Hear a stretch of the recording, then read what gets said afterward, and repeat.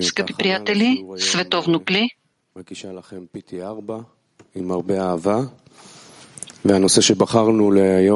тази подготовка направихме с Петах Тиква 4 с голяма любов. Искахме да поговорим за въздействието на обкръжението върху човека. Ние виждаме и знаем колко важно е това. Колко е важно това, че в скъпите другари има искра, която ни води по пътя. Но без другарите наоколо, без тези, които показват на човек ежедневен пример за важността в живота. Това може да се изразява в подготовката на урока, когато приятелите идват по-рано и подготвят всичко за десетката. Това може да се изразява в другар, който седи на урока с пълна концентрация и горящ в работата.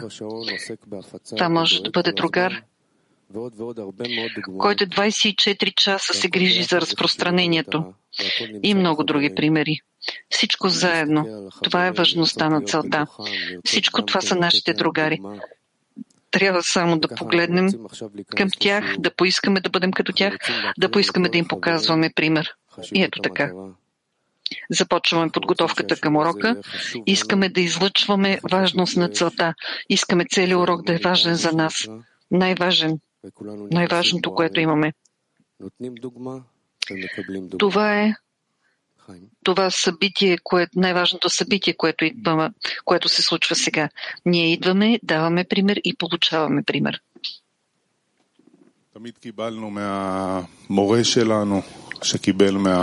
Ние винаги сме получавали от нашия учител, който е получавал от своите учители. Правилното възпитание. Ние трябва да се стремим след желанието, след стремежа, след потребността към духовното, към Твореца, към свойството отдаване. Това е всичко, което искаме да постигнем от нашето учене.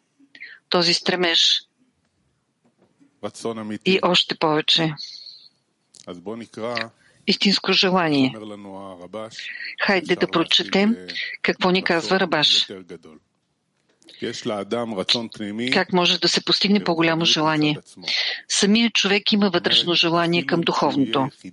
Тоест, даже той да седи сам и да няма никакви хора наоколо, от които той би могъл да се вдъхновява и да получава някакво желание, той сам по себе си е получил пробуждане и се стреми да бъде работник на Творец.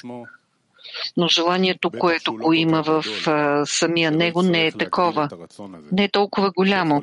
Така че той да не се нуждае това желание да се увеличава за да действа на негова основа за постигане на духовната цел. Затова съветът е както и в материалното, а именно да увеличи това желание за сметка на хората наоколо, които го задължават да се държи съгласно техния вкус и духа на техните стремежи.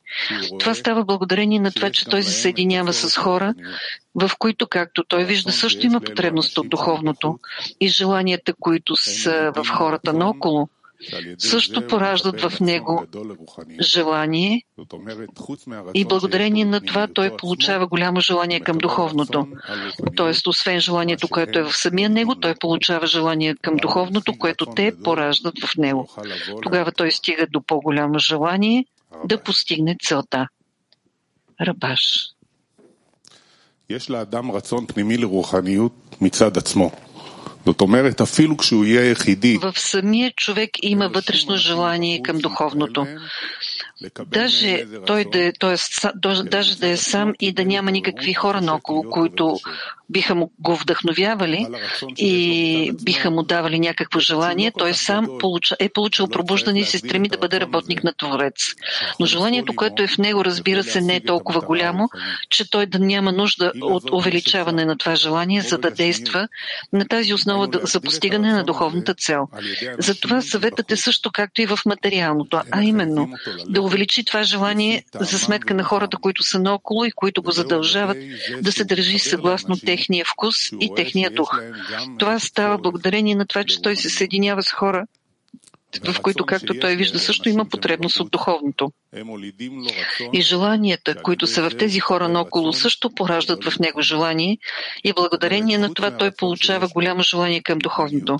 Тоест, освен това, че в него има желание, което е в самия него, той получава желание за духовното, които те пораждат в него. И тогава той стига до по-голямо желание за постигане на целта.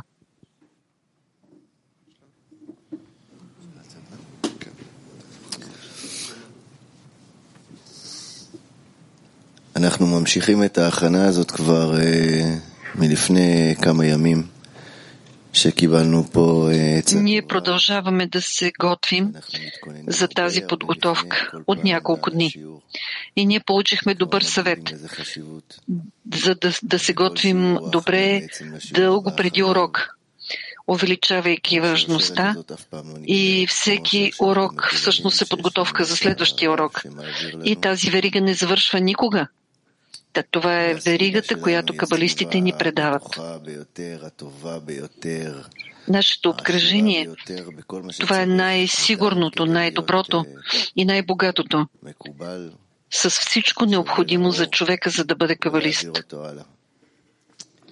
Да бъде равен на светлината и да предава светлината по-нататък.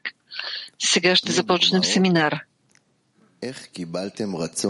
Дайте пример за това, как сте получили желание за духовното от своите другари. Въпрос за обсъждане на семинар.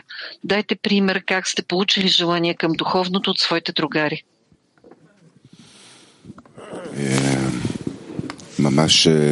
ממש דוגמה להיום, אני פה בגלל רצון של חבר.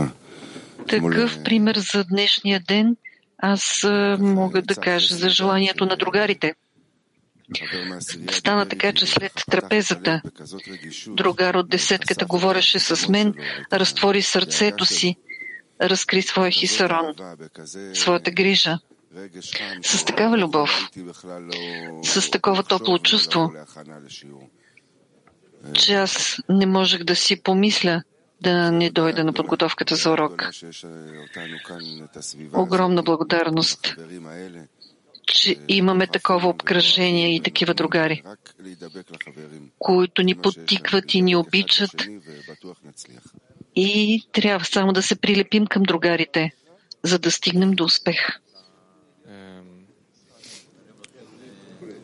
קשה לי קצת עכשיו כרגע לצייר איזו דוגמה ספציפית, אבל באופן כללי сега е трудно да се даде точен пример, но когато ни се получи да приемем желание от другарите, тогава това го усещаме, че ти ставаш по-силен по пътя, че Това, което ти се е струвало преди секунда невъзможно, вече е възможно, желано, и ти си готов следващата секунда отново да се промениш, за да бъдеш по-добър от всичко спрямо целта на творението. И това всичкото го получаваме от другарите. И даже ако сега не се споменава конкретен пример, на урока е пълно с такива примери. Ела и виж.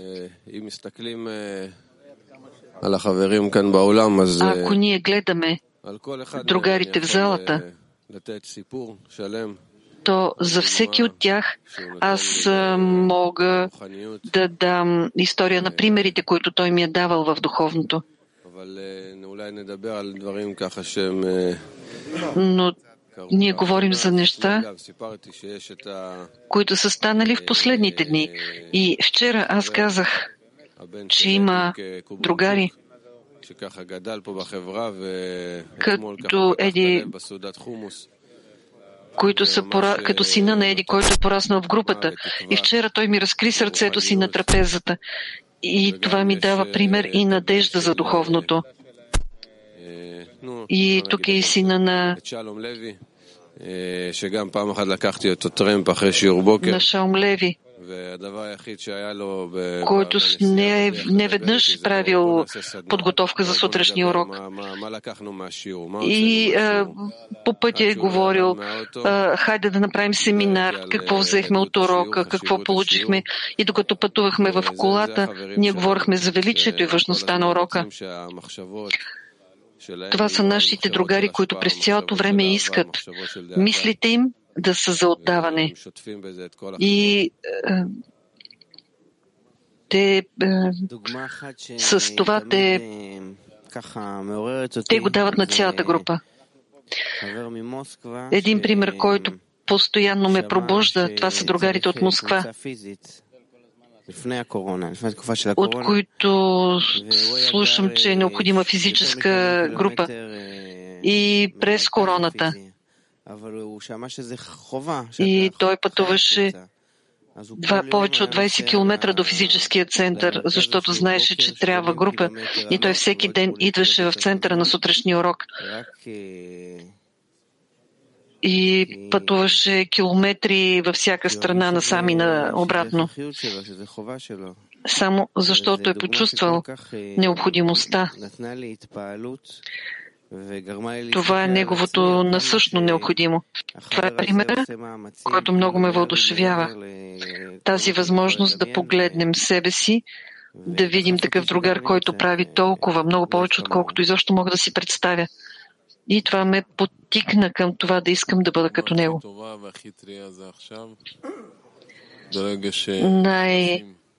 Най-хубавия пример го виждам сега. Когато ние влизаме в залата, идваме на урок и веднага цялата посока на твоите мисли, на твоите желания се променя. Ето това е силата на групата. И действията по обединение помежду ни, действията по разпространение са същия механизъм, който през цялото време само се засилва. Това е силата на групата, силата на обкръжението, силата на светлината. Всички наши другари наистина полагат невероятни усилия,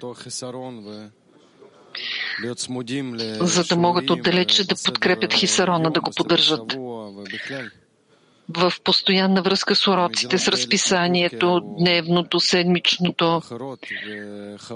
Има и особено такива страни като Турция, например. Ти виждаш толкова предани другари.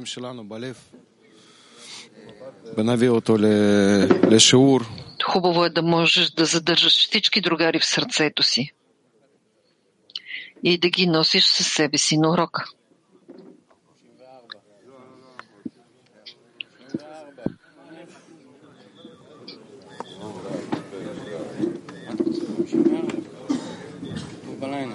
חיסרון לרוחניות.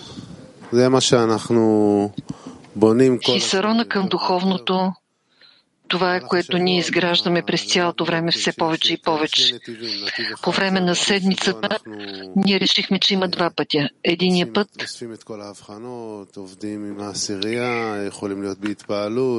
по който ние се събираме, работим в десетката и сме във въодушевление и падение.